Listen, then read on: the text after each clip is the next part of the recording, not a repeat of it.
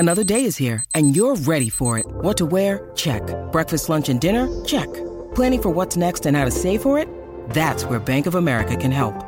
For your financial to-dos, Bank of America has experts ready to help get you closer to your goals. Get started at one of our local financial centers or 24/7 in our mobile banking app. Find a location near you at bankofamerica.com/talktous. What would you like the power to do?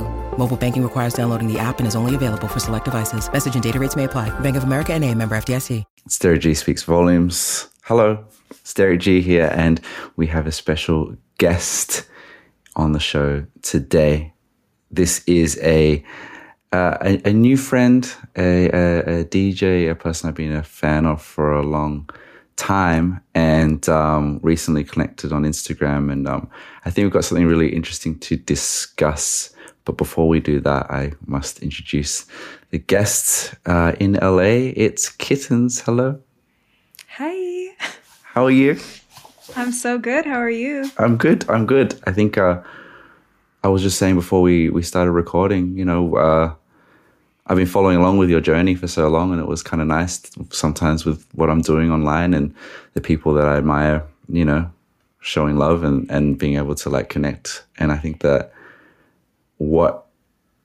seeing what you've done over the years has been really cool and inspiring. So I appreciate you doing this. But for those that aren't familiar with your work, how do you do a lot of things, which I guess is the point these days that a lot of people do. Like we do a lot of things. Like how do you describe or tell people, what do you tell people in the cab driver, for instance? I mean, I guess I kind of define myself based on like what I started doing first, and then the little things that have tacked on to my like identity or career are like the hyphen after the hyphens. So DJ first. I started DJing professionally in like 2011, I think, while I was in college. And then I started producing music. Then I started teaching charity DJ workshops for women and queer people. And then I started a podcast. And then now I'm investing in restaurants that are opening.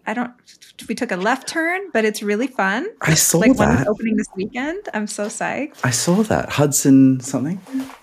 Yeah, one is Hudson House that opened already. And then the second one is called Drake's, and that's opening this week. Wow. Like I did the walkthrough yesterday. I know this is like a left turn already, but we won't stay too long here. How does that happen?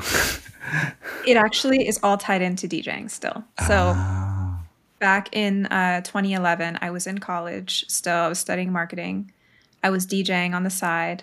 And I also did talent buying, DJ booking, and DJ'd at this club in Hollywood. Okay. And so in that, I basically was like dealing with all the managers like of the club. And I stayed good friends with everybody still throughout the years. And one of them moved over to a hospitality company, and he's the director of hospitality. And he's like, they have all these restaurants in Texas. They're expanding to LA. And he's like, you got to get in on this. Like, it's going to be amazing. And I know you're paranoid about, spending money or investing in things, because when you're self-employed, it's like, it's scary to do anything like that. But he was like, it's foolproof. Like, you're good. So I was like, okay, I trust you. You know me. I've known you forever. Like, I trust you. And so. Wow. You're a mogul. I saw this. I saw these things on Instagram, and I'm like, damn, like, there's no two ways when you see someone investing in restaurants. You're like, that's serious stuff, I feel so fucking adult. Like, I've never felt adult in my entire adulthood, just like DJing and touring around and just having fun. And now I'm like, oh shit, this is adult shit. Yeah. Well, I'll let you know once I put $1 in, and I can join the club. Yeah. Well, your career has been illustrious, and the things that you just touched on just then. It's so interesting, from one thing to another, to charity and speaking up and speaking about different things. And I guess it is probably worth at this point introducing what we're here to talk about, which I think is, I appreciate the conversation we had, because like this podcast is very much like me talking to myself and talking to the audience and thinking about things that relate to music. And I think my audience especially is like really interested in, well, obviously huge music fans, as we all are, but like what goes into that and where does it come from, and where is the heart and soul, and things don't just pop out of nowhere. There's a lot of people behind the scenes. There's a lot of things that get to that moment. So really the theme of this episode is loosely creating culture and cultural institutions. And when I put the question to you about like, all right, usually I have a thesis and I just kind of roll with that. And I've tried that on with a few different guests, and some people find it hard because it's like, well, I don't, like, not everyone thinks like me, and not everyone's like, I wonder how that relates to that. But you immediately brought up low end theory, which I've known about from afar for a long time. And is the more you spoke about it to me on text, the more it was like, oh shit, like this is really interesting. So I guess that is the purpose of it. So I guess like before we dig into it, I think that for me, I'm always thinking about like culture and music and how you know communities have to help each other, and that you aren't like, if you're just in isolation, it's really hard because you're kind of battling against yourself and the internet, and there are it feels like fewer and fewer like spaces to form communities. A question later will be perhaps that's moved online, but like low end theory has been like was an institution that like, you know, bred or, you know, developed a lot of incredible artists that are around now, and like is where I'm keen to unpack and explore, because you were part of it, and all of the in betweens. So I guess low end theory. If you could tell the audience what it is, what your experience was with it was, and you know some people who played there. Yeah. I mean, low end theory really changed my perspective on what music could be, what DJing could be, what things could sound like, what I could be.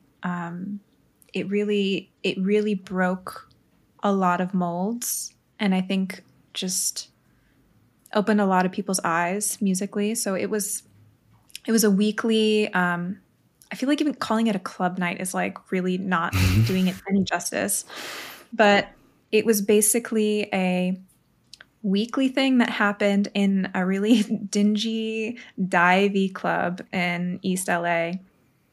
And it was just nuts. Like, people would come in there and they would play beats they had just made that day. People would DJ stuff that was just, you would never hear together anywhere else, from like Dilla beats to psych rock and techno, and like literally anything you could think of could all be played together and it would somehow work. It was like abstract musical art for, like, I hope that doesn't sound corny, but like it wasn't something you could experience or hear anywhere at the time. Was it like, what time did it start? I think it helps. It was club hours. Okay. So it was like, you know, you'd go out at night. It was every Wednesday night, and from like 10 to 2 vibes, or I don't know, maybe it started a little early. No, it started a little earlier. And it was like towards the, like, it got so crazy that the line would start at like maybe 7 or 8 and be down the block. Wow. It was nuts. Like, people were just all about it. And it started to get more and more momentum. And I mean, some of the people that played there, it's just insane. But it started out as just kind of a place to experiment and mess around and, you know, play music and share what you were working on. And it was very much like a vibe of like J Dilla meets like jazz meets electronic music, like all kind of just mushed together. Wow. And all these offshoots of that. And I'm totally probably butchering the explanation of it, but it was really like, it was just very different. So the kind of people that came from that scene and played there and were just part of it. Like, I played twice. I went as often as humanly possible. But the people that really started it, Daddy Kev started it. He's like the head of Alpha Pup Records, and he put it on. And there was a few residents there, like Gaslamp Killer, DJ Nobody, and a couple others. And Flying Lotus was one of their like kind of residents. But he really he was, I would say, like the star of that scene. So he would, come play stuff that he had made that day and just drop all these beats that were just, in this experimental phase. And as things got bigger and bigger, you started having Tom York showing up and DJing. You would have Erykah Badu pop up. You'd have, like, I think Odd Future maybe did one of their first LA shows there. Wow. Like, it was like James Blake is showing up. Like, all these people were showing up to just hop up there and play. And it was like, if you know, you know. And they weren't, it wasn't like they were selling tickets, come see Tom York. It was just like word would spread that he was going to be there, and he would just fucking show up. Wow. It was really iconic. I know this is a silly question, but was it like, was it expensive? Was it cheap? $10. $10. $10.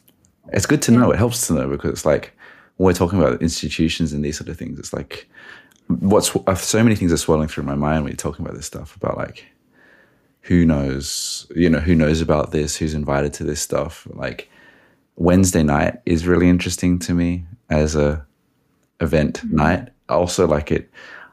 I haven't lived in LA, but it feels, it just sounds very LA, and I don't know why that is. That it's like this moment in time that there's this openness, and there's this Wednesday night thing that was popping off. Like, I guess from the, how does one prepare an audience to kind of like go into a space that is playing all different types of things, and things that, do people know they're playing unreleased things? Are people just there vibing? Like, how do people like go into a space? When you go to a club night, you're having drinks, you're having a dance, and that's about it. This feels very much more open-minded. Yeah, compared to other, especially at the time, compared to other clubs you would go to, people were going to clubs to like hear songs they knew and dance and have fun with their friends and like do whatever. But this almost felt more like you were signing up for an experience, and you were grateful for whatever you got to experience that night.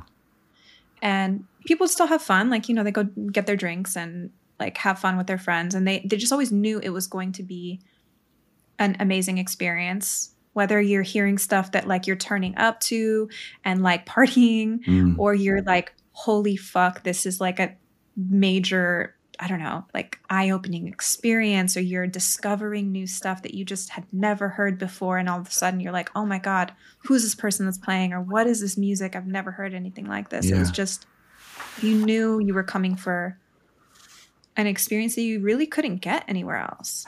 Was it almost more like a concert? Like, are you there dancing, or are you there like to be like, oh my gosh, they just dropped this, and then I've never heard something like this before? Like, how are you bodily interacting with it? I feel like it was much more like concert-y vibes, but it was really like, this place was so fucking run down. And like, it was downstairs was this little bar, and then you had to go up these stairs that I'm like, I don't know how the fire marshal didn't shut it down, because it was just so sketchy. And it was this upstairs area that was so hot. It got to the point where people would like pass out sometimes because it was just so hot and stuffy. And eventually they expanded to this like back area. It was almost like a big backyard. But yeah, it was like there was this upstairs area. There was no like, I don't know, it was just upstairs, and there was just this little stage in the front, and everyone just would kind of like post up and watch. And if it was danceable vibes, people would be dancing. If it was just something to listen to and experience, people would just absorb whatever that was. And it was, I think something important about it was the part of town it was in. Very much not a like Hollywood-esque part of town. this was now it's much more like gentrified, I'd say, but at the time it was east-ish. Is it considered East LA? Actually, fuck, I don't remember. That's a good question. I think it's East LA. Just a part of LA that was not where the average person would go to like hit a club. It was a bar on a street, and it was very accessible, and you'd have so many different types of people there. Like you couldn't be like, this is the type of person that goes there. Everybody looked different. Everyone's from, different racial backgrounds, different socioeconomic backgrounds. It was really just a like total melting pot. When you say accessible, like what I'm gathering from this is like it wasn't in some like really hairy, intense part of town that people felt unsafe. It was just like we're going somewhere that's like just didn't fit in with those places that kind of like, I don't know, I'm trying to like almost like reverse engineer, like did it help that it was in a place that just felt like not intimidating to go to? Yeah, I think very much not intimidating. Wow.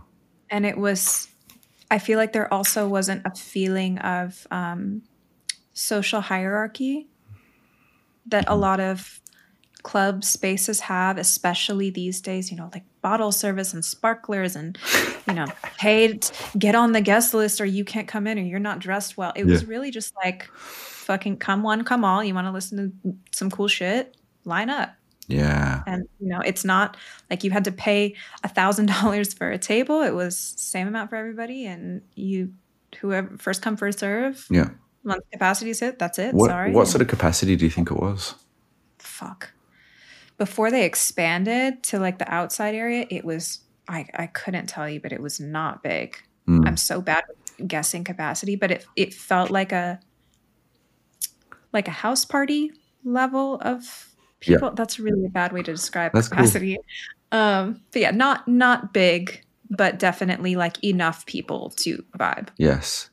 Okay. I think what's interesting about this podcast and the audience that I have is like, when you need mealtime inspiration, it's worth shopping Kroger, where you'll find over 30,000 mouth-watering choices that excite your inner foodie. And no matter what tasty choice you make, you'll enjoy our everyday low prices, plus extra ways to save, like digital coupons worth over $600 each week. You can also save up to $1 off per gallon at the pump with fuel points. More savings and more inspiring flavors make shopping Kroger worth it every time. Kroger, fresh for everyone. Fuel restrictions apply. One, we don't know who's listening, but two, a lot of them are young and a lot of them are trying to find their space within the music community, either as a musician, as a DJ, as a person that's a fan of music. And I think hearing these things about like it was small or like at the start or whatever, it felt accessible. Even you saying it was dingy is enlightening to me because I only read about it from the blogs and I'm like, oh shit, this happened at Low End Theory. That sounds crazy. And you just imagine in your head, like, LA, Flying Lotus. It's like, it's some really impressive, shiny thing, right? No, it was one of those places that the bathroom is covered in like stickers and graffiti, like Sharpie written all over the walls. And just like, it was grimy, but it was like endearing. And it's becoming like, I don't want to overstate because like music historians might come after me, but like how there was like CBGBs and stuff. Low End Theory is like only growing in its mythology, I guess, or it's like notoriety. And I think, I guess, to finish that thought about people listening, I think it's about like that this is something that nurtured and created a lot of incredible things, but was essentially like, a small thing that punched above its weight or whatever. Like, let's talk about like the alumni, I guess. There's many people, like you said, that rolled through. Flying Lotus was very much like one of the, names that was associated with it, as well as like Kaytranada was playing there. I swear I saw some like, was it? Okay. Anderson .Paak and that sort of thing, and then Thundercat I think was there, and you know, the early days of Brain Feeder, and there definitely seemed to have been at that time this thing that formed this community that everyone listening to this knows the people I just mentioned. They are all very famous now. They all did shit. Like, what? How do you, like, can like, you lived through it and you saw it and you've seen the other side of it. Like, how does something like that, because that doesn't happen all the time, where a night is like, has that many people roll through, that they all kind of succeed in various different forms. And and be such a, like, as you say, like a quite a tight-knit small thing. Like, how do you think they turned into that from this like little group?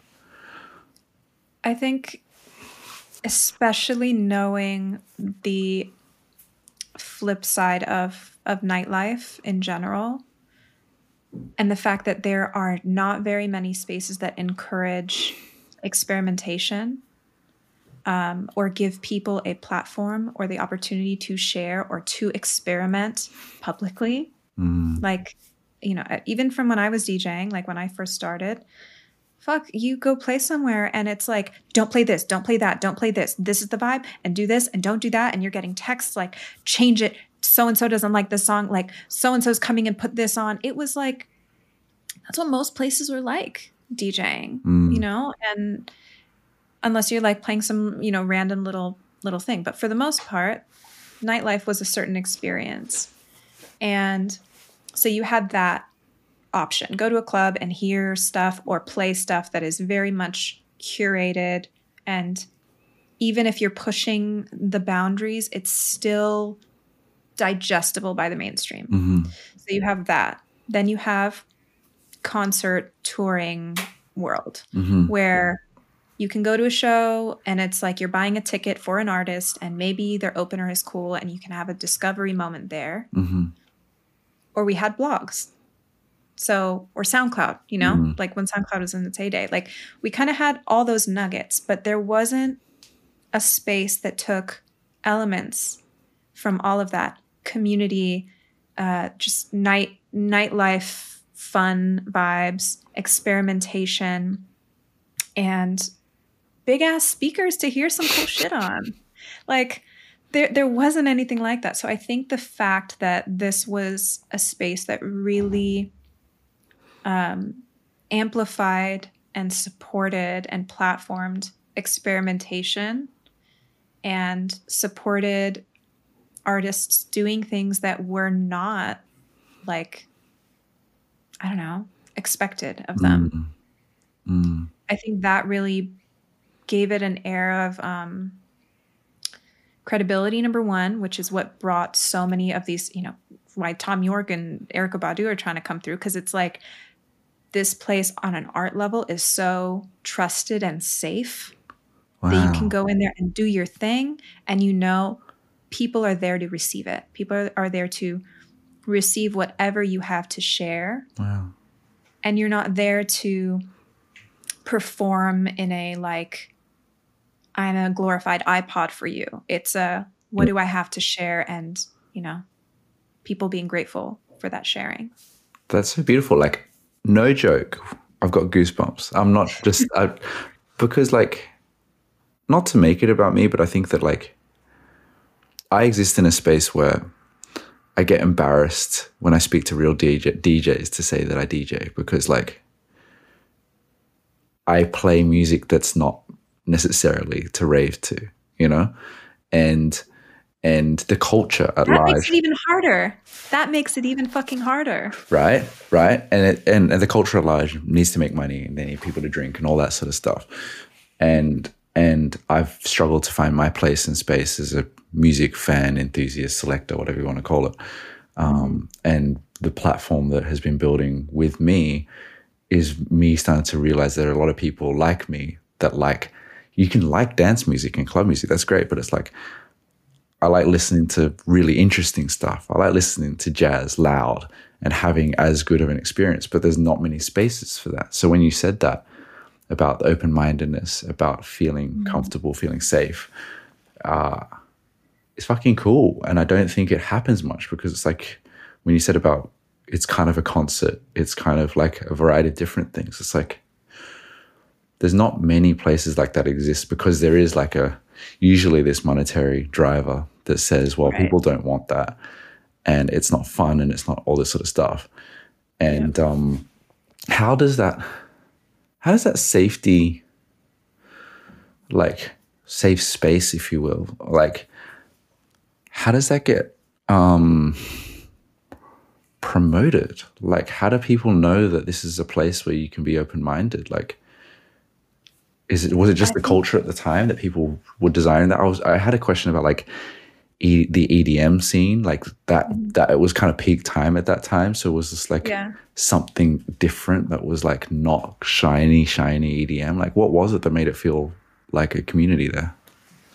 I mean, when the like major EDM wave hit, the like 2011, 2012, 2013, Calvin Harris, like bottle popping, confetti, Swedish House Mafia, like that whole nugget. Yeah.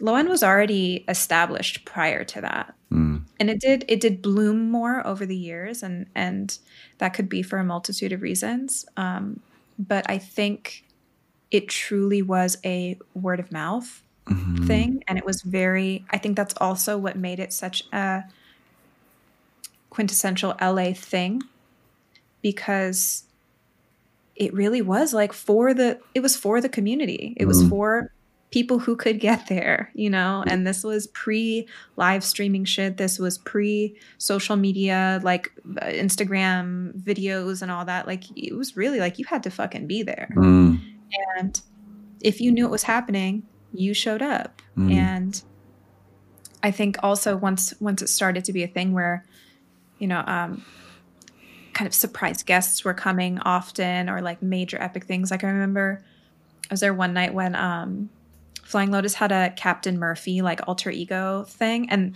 at the time nobody knew it was him, like publicly. And so he was coming to Low-End to do a like, I forget if they even announced it. I knew it was happening, but he was doing a Captain Murphy thing, and he was coming in with a whole like cape, and I think Tyler the Creator walked in with him too, but it was like everybody was like, oh fuck, I can't miss this. Like, nobody knew who Captain Murphy was. No one fucking knew. But it was like word got around that was happening that night, and so people show the fuck up. It's like there was a big kind of FOMO element, I guess, but like a fear of missing a like epic music experience versus fear of like not being seen somewhere. You know? I like prior to us even meeting, like if someone asked me, like, have you heard about the Captain Murphy gig? I would have been able to say Low-End Theory. Like, I was like on the blogs, I was experiencing it the next day type thing, and just going like, oh shit, that sounds insane. And like, this is a small, tiny little, not tiny, but like a small thing. Like, I might be over intellectualizing at this point, but like, is there like this byproduct that Low-End Theory comes from? This like you said, like the Dilla-esque beat scene. There's like obviously a storied soul or origins of soul and jazz in the US, and then there's hip hop and there's sampling, and then there's this moment where people are starting to accept that, as well as like new technology coming in and that sort of stuff. And that kind of space creating, not itself, but there was like fertile ground for like, there's a history there, there's a community that respects this stuff, and there's a movement there. Because I'm thinking like in Sydney where I am now, or like other places, if you're in like, I don't know, no shade, but like Milwaukee, I don't know. Yeah. Could that exist there? Or could it only have existed in an LA, maybe in New York type thing? You know, do you think? It would totally have to be like a major metro, just because there's got to be enough people that go against the grain to support something like that, you know? And unfortunately, I don't think there are big enough communities like that in smaller Midwestern towns, just because there's just not the same amount of people. Yeah. There's not the same exposure to so many different things. And I think that's definitely where I think it did so well in LA, because it's such a major melting pot of a city. You've got, downtown action. You've got beach kids. You've got East LA kids. You've got the suburb kids. Everyone drives. Everyone can get wherever. There's so many different cultural backgrounds. There's so many different experiences. And to have a place where all those experiences and backgrounds can kind of throw their puzzle piece in the ring and create something out of that and feel like they belong. Yeah. Because I feel like a lot of spaces are very like cliquey, or like, this is your niche. And if you're not of this background, or you don't have this money, or you don't have these things, or whatever it is, you don't feel included. And I think this was such a place where so many people could feel included in different ways. It was just, and that comes back to the accessibility part of it. It was like anybody can show up and fit in, because there is no fitting in. There's nothing to fit into. Yeah. Wow. Yeah. It's kind of formless, and therefore you can be who you are. A message from my new sponsor, hell yeah, which is Turntable Lab. So Turntable Lab has been a trusted source for audio gear and records for over 20 years. They specialize in turntables, turntable setups, and accessories. Everything for both beginners and hi-fi enthusiasts. The lab also operates as a dynamic online record store with over 100,000 records in stock. Do you think they got kind of blue? I would say so. Take advantage of their 4 or more deal, where you automatically get 10% off when you purchase 4 or more records. Check them out at turntablelab.com. I had a thought that I've been meaning to ask you about this, because I feel like it's somewhat like not fair to not talk about Kittens, Lauren, within the world of this at the same time. Like, who was she? Who what was she up to? You played there a few times. You said, like, were you a fan turned, DJ within it? Were you like, what was your journey and experience within it? That Lone Theory is what got me to start DJing. I started going, and I was just fucking like mind blown, googly eyed in awe, because I hadn't experienced music like that before. And it was so moving for me. And I grew up as a dancer. Like, I did national competition teams, like the whole nine. That was like big part of my life and identity as a child growing up and throughout high school and early college.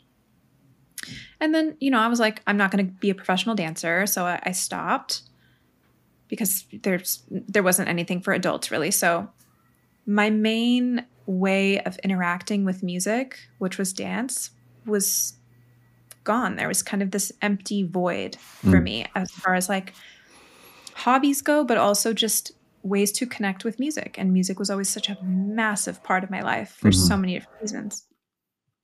So then I started going to Low End, and I was just like, just overwhelmed. And I wanted to do that. I wanted to be able to express myself that way. I wanted to experience that. I wanted to feel those things and be able to make other people feel what I was feeling and share. And like, I was just obsessed, but I was really scared.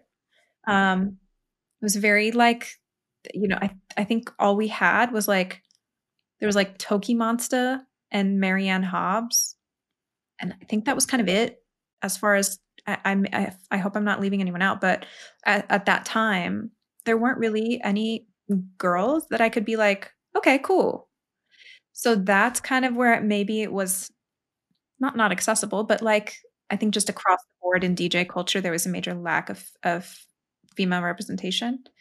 So I felt a little bit like, I don't know if I can do this, because it's a big thing to, especially back then, you're buying, full on turntables. Like this was not CDJ time. It was you're buying turntables and records and an expensive ass mixer. And I'm a broke college student at the time.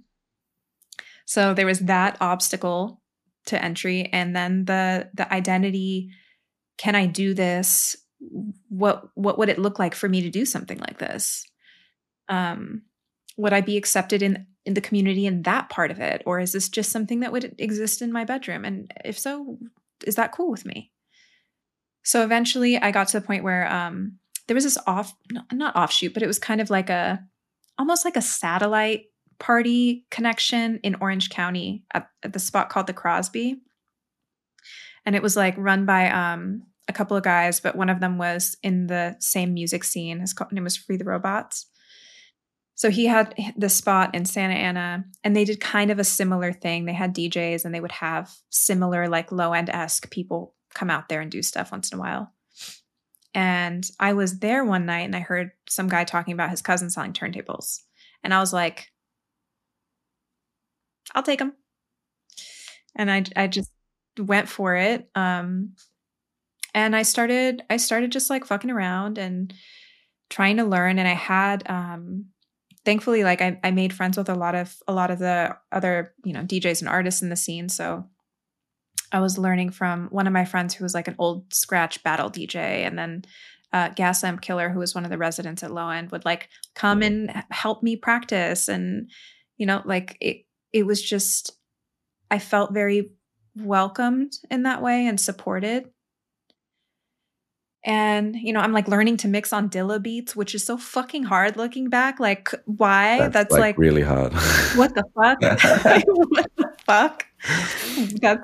That was a really bad idea. Just why? But yeah. So anyways, long story short, I was kind of learning in that world, and it was nice because I was able to play shit I liked. And when I started DJing other places, I learned very quickly that kind of vibe is only really welcomed at Low End. Wow. Because I was getting hit up to DJ like other local parties, or like I was very much a part of the queer scene here in LA, and people were like, oh, you're DJing. Oh, you should like DJ this like gay party. And I was like, okay. And I go up there and I'm playing like fucking Mad Lib and like, like, and they're like, what? Like, can you not? Where's Calvin? Where's Calvin Harris? Yeah. And so I was having to learn very quickly how to assimilate musically. Yeah. Wow. Without totally sacrificing my taste, I guess. So I found ways to kind of merge stuff that was more accessible, and like I do kind of like 2 for them, 1 for me selection wise. I love that. Get myself through. But yeah, so I started DJing, and I was still in college. I was wrapping it up, and I ended up becoming Kid Cudi's tour DJ. That's a whole other story. Ended up. Yep, it happened. So I was Cudi's tour DJ. I decided, I'm not gonna like go the normal path of like day job vibes after I graduated college. I was like, let me just give the DJ thing a real shot. So I DJ'd for him for a while, and then I was doing my own thing, and I was really kind of jumping between worlds of doing the more mainstream stuff because it paid, and doing stuff that was more for my like soul fulfillment and like artistic satisfaction, I guess. And I remember the first time I got asked to play Low End, I was shitting my fucking pants. I've played Coachella and EDC and like some of the biggest festivals out here. I was more nervous for Low End. Wow. Hands fucking down.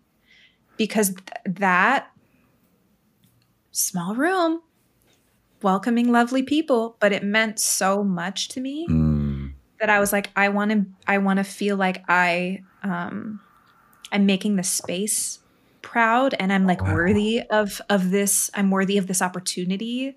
Wow. So I was really, really freaked out for that. But It's I don't know. you're making me think about like DJing is often a service in a sense. Like, and I'm not saying like, you know what I mean? Like it's not always about people are coming for the DJ and people are coming for their taste. That does happen. But a lot of the time it's play what people want, play what fits this space and what the expectations, help get people lit, all that sort of stuff. Yeah, make sure people have a good time. Yeah, and that's it. It's a vocation. It's an industry. People make a lot of money out of it if people are very happy with it. But then there's like you said, there's the low end. There's a community there, and it's like, are you contributing what you got out of it? There's more of an exchange, which is crazy and cool, and it does make sense why it was rare. It makes sense why it can't happen everywhere for the reasons we've discussed. But it's also like, you're not there to, like, as I'm sure you've seen a lot of people can be DJs or can say they're DJs, and they can play dance music that sounds like you're a DJ, but then like adding that layer on top of like, I have an opinion, I have a original flavor and taste, and I want to contribute something that you specifically are going to feel something different about, is a whole other set of things that would have been going through your mind, as you said. How did it go?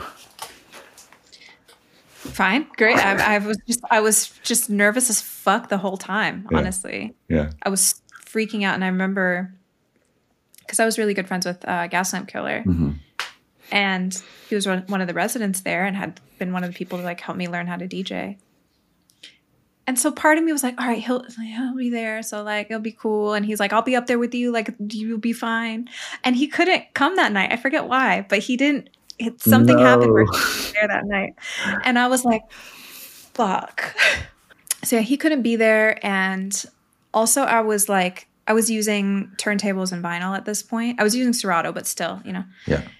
And like, if you DJ on turntables or have in the past, like there's a million parts and things that have to all be balanced perfectly, especially when there's bass involved, because needles will jump and, you know, there's vibrations and things will skip. And it's just, it's there's a lot of things to worry about. So I was like fussing with that stuff while like being shaky, and I was just like kind of blacked out trying to get through it. But how far into your DJ career was this? This was maybe like a few years in. I want to say maybe it was like 2015. Okay. 2014. No, it was probably 2014. So I'd been DJing for a few years. Yeah.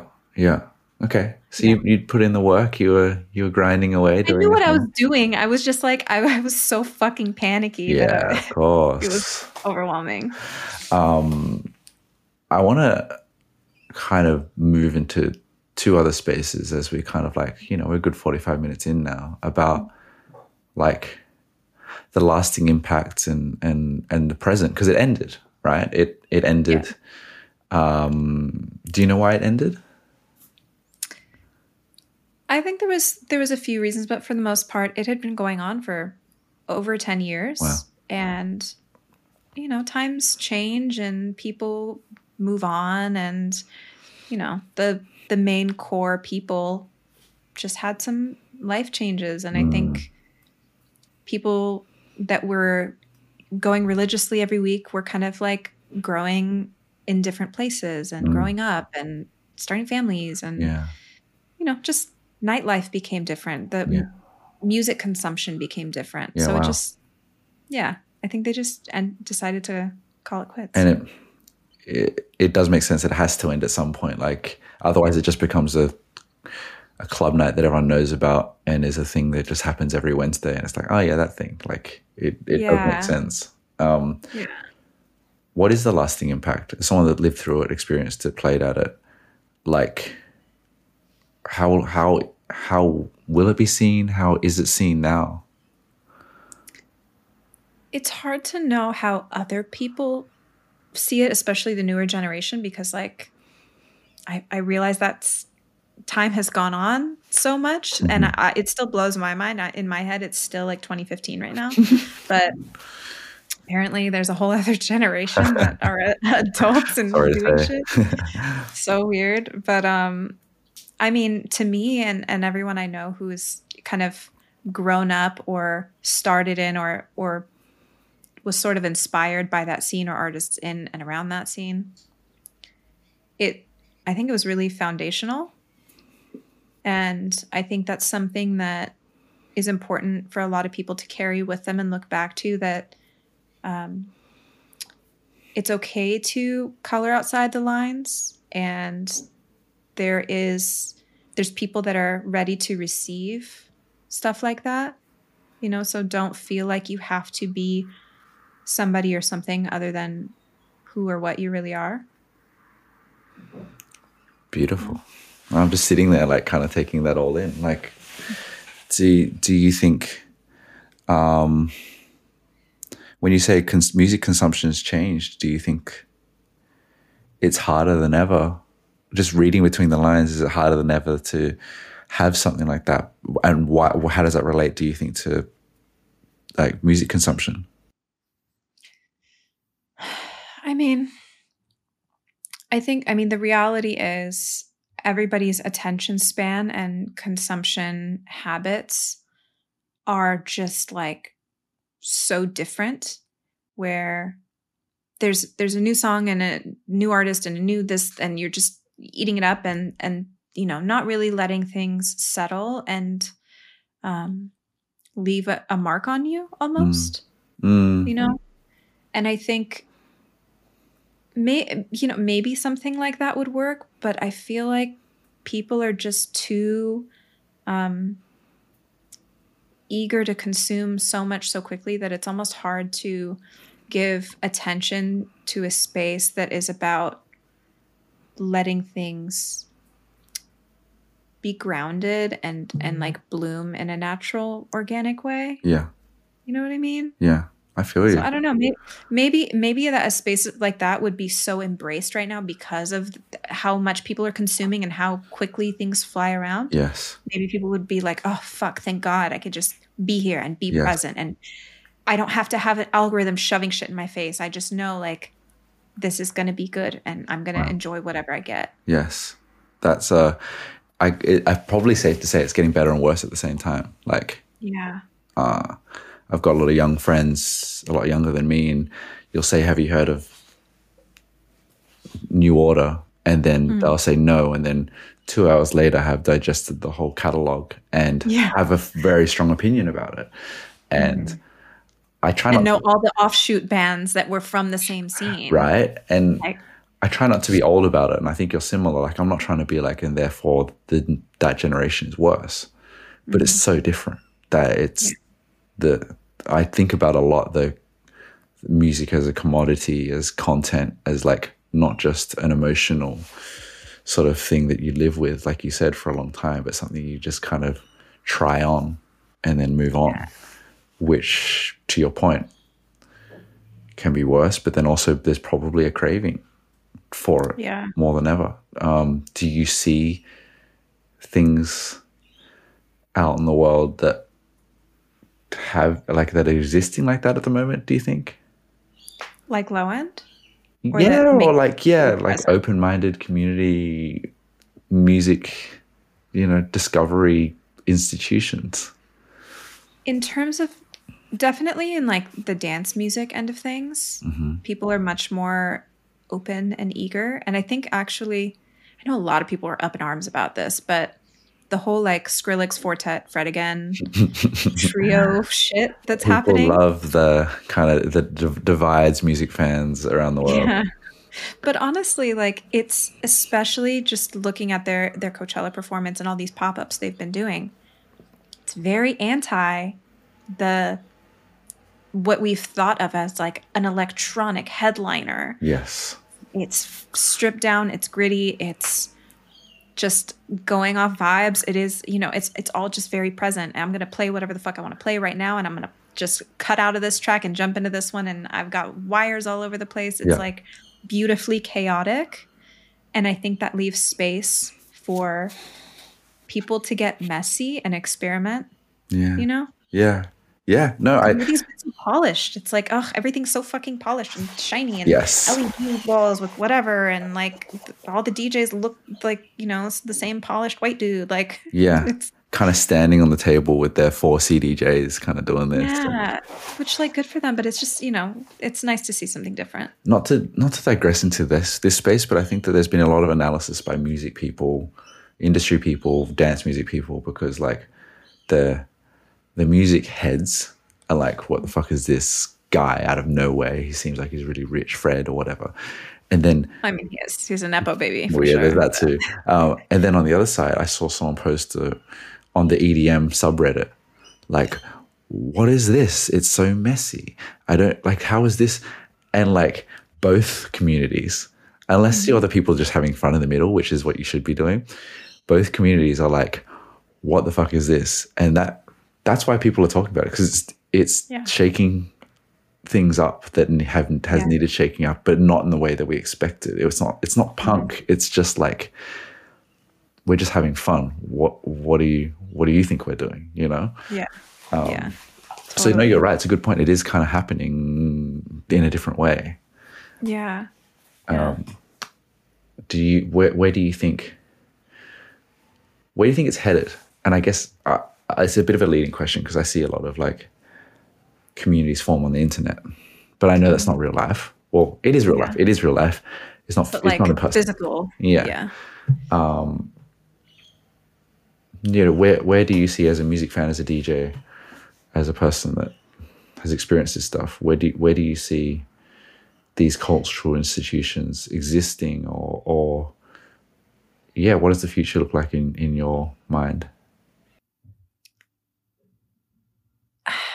You know, I don't know if there'll ever be something specifically like that, but I do see places, especially in LA, there's been a lot of different parties popping up, and their focus is partying. It's a lot more like dancing and partying, but they're doing stuff that is, you know, more culturally based, or there's like the root of it is like Arabic inspired dance music, or like world music. There's a handful of parties in LA that are very focused on world dance music, which I think is really cool and different. And those are popping off and people are having a fucking blast. I don't know if it has the same cultural, let's, you know, band together and make a community and, you know, enjoy this music together versus a like, let's have fun. But I don't know. I feel like there's no way to know until something pops up and we go, that's it. And as someone who does to think about this stuff all the time, you think it's going to happen a certain way and it never does that way. When is rock coming back? And it's like, it doesn't come back. It might be completely different and they might not have guitars type thing. Yeah. But I don't know, Kittens. I think this conversation, I now understand why like we had this first rapport on DMs, that like I was really intrigued by this chat, because I think it's like there's so much to take away. It's inspiring. It's educational. I think, like I said, it gives you goosebumps to think about like how a motivation can turn into a community, that can turn into careers, that can turn into inspiring millions of people type thing, from a thing that's just about allowing things to be and not trying to be anything else but that. That's fucking wild. And I think it's like, it's very cool that you're a part of it. That I also appreciate that you think about these things, because I don't know if everyone does, you know, maybe they just had their fun and moved on. Like, do you feel like deconstruct and analyze everything all the time? So that's what we have in common. Is that everyone mustn't think like this about it? Like, is it just, you must obviously recognize that it was a significant thing that that formed a large part of who you are. Well, it's how you got started in a lot of things, right? Yeah, I mean, because I'm a big, I love to reminisce, and I have a lot of like really, I guess, stories that were really impactful and memories that were really impactful for me from that time. And I'm getting older, so I'm like, fuck, I don't want to remember, I don't want to forget these things. So I literally have a note in my phone where when I remember a crazy story from something that happened, I put it down because I'm so like, that was so wild that if I go long enough, I might be like, did that really happen? Or did I dream that? Yeah. So I reminisce a lot, and it was really impactful for me. And I'm sure it was just as impactful for other people, but I'm sure a lot of other people were like, that was fun, whatever. That was my Wednesday night thing that I did. Like, and that's okay too. There's value in all those different experiences. I have a feeling like a lot of people would have bought turntables from it. People like me, like, you know, I was obsessed with Captain Murphy. I was then obsessed with all the samples, and then that put my taste in this box and all that sort of thing. So there's really like a effect that you never really know about from these sort of things. Thank you so much for this and your time. I will share like all your things of where people can follow you in the show notes. But is there anything, you know, where can people find you? What are you up to that people can kind of keep it up to date with? I'm on all the social medias. I am Kittens is across everything. Like I am baby cats. Yeah, I'm just working on music and getting back out there DJing again post COVID vibes, like back into my normal swing of things. So I'm excited for that. So I'll be in a bunch of different cities. I have my restaurant situation going on in LA. My podcast is coming back in a few weeks. So Amazing. she, her, they, if you want to check that out. A lot of very highly regarded guests on there so far. Yeah. I'm excited actually. I'm expanding it a bit too, because I feel like the idea for all of that was people who transcend identity expectations. And it started based off of a playlist that was queer women artists. So that's why all the guests were like basically the biggest like queer women in music. Amazing. But yeah, so that's going to be kind of expanding across different identities, different industries, and people who have inspiring stories and experiences. Beautiful. Well, I'm sure a lot of people, if they didn't know about you, and are big fans of you, and thank you so much. And that was really excellent. And that was Kittens Speaks Volumes on this episode. Volumes and volumes about low end theory and life and community. Thank you so much. Thank you. And thank you everyone for listening. And we'll speak next week. Bye everyone.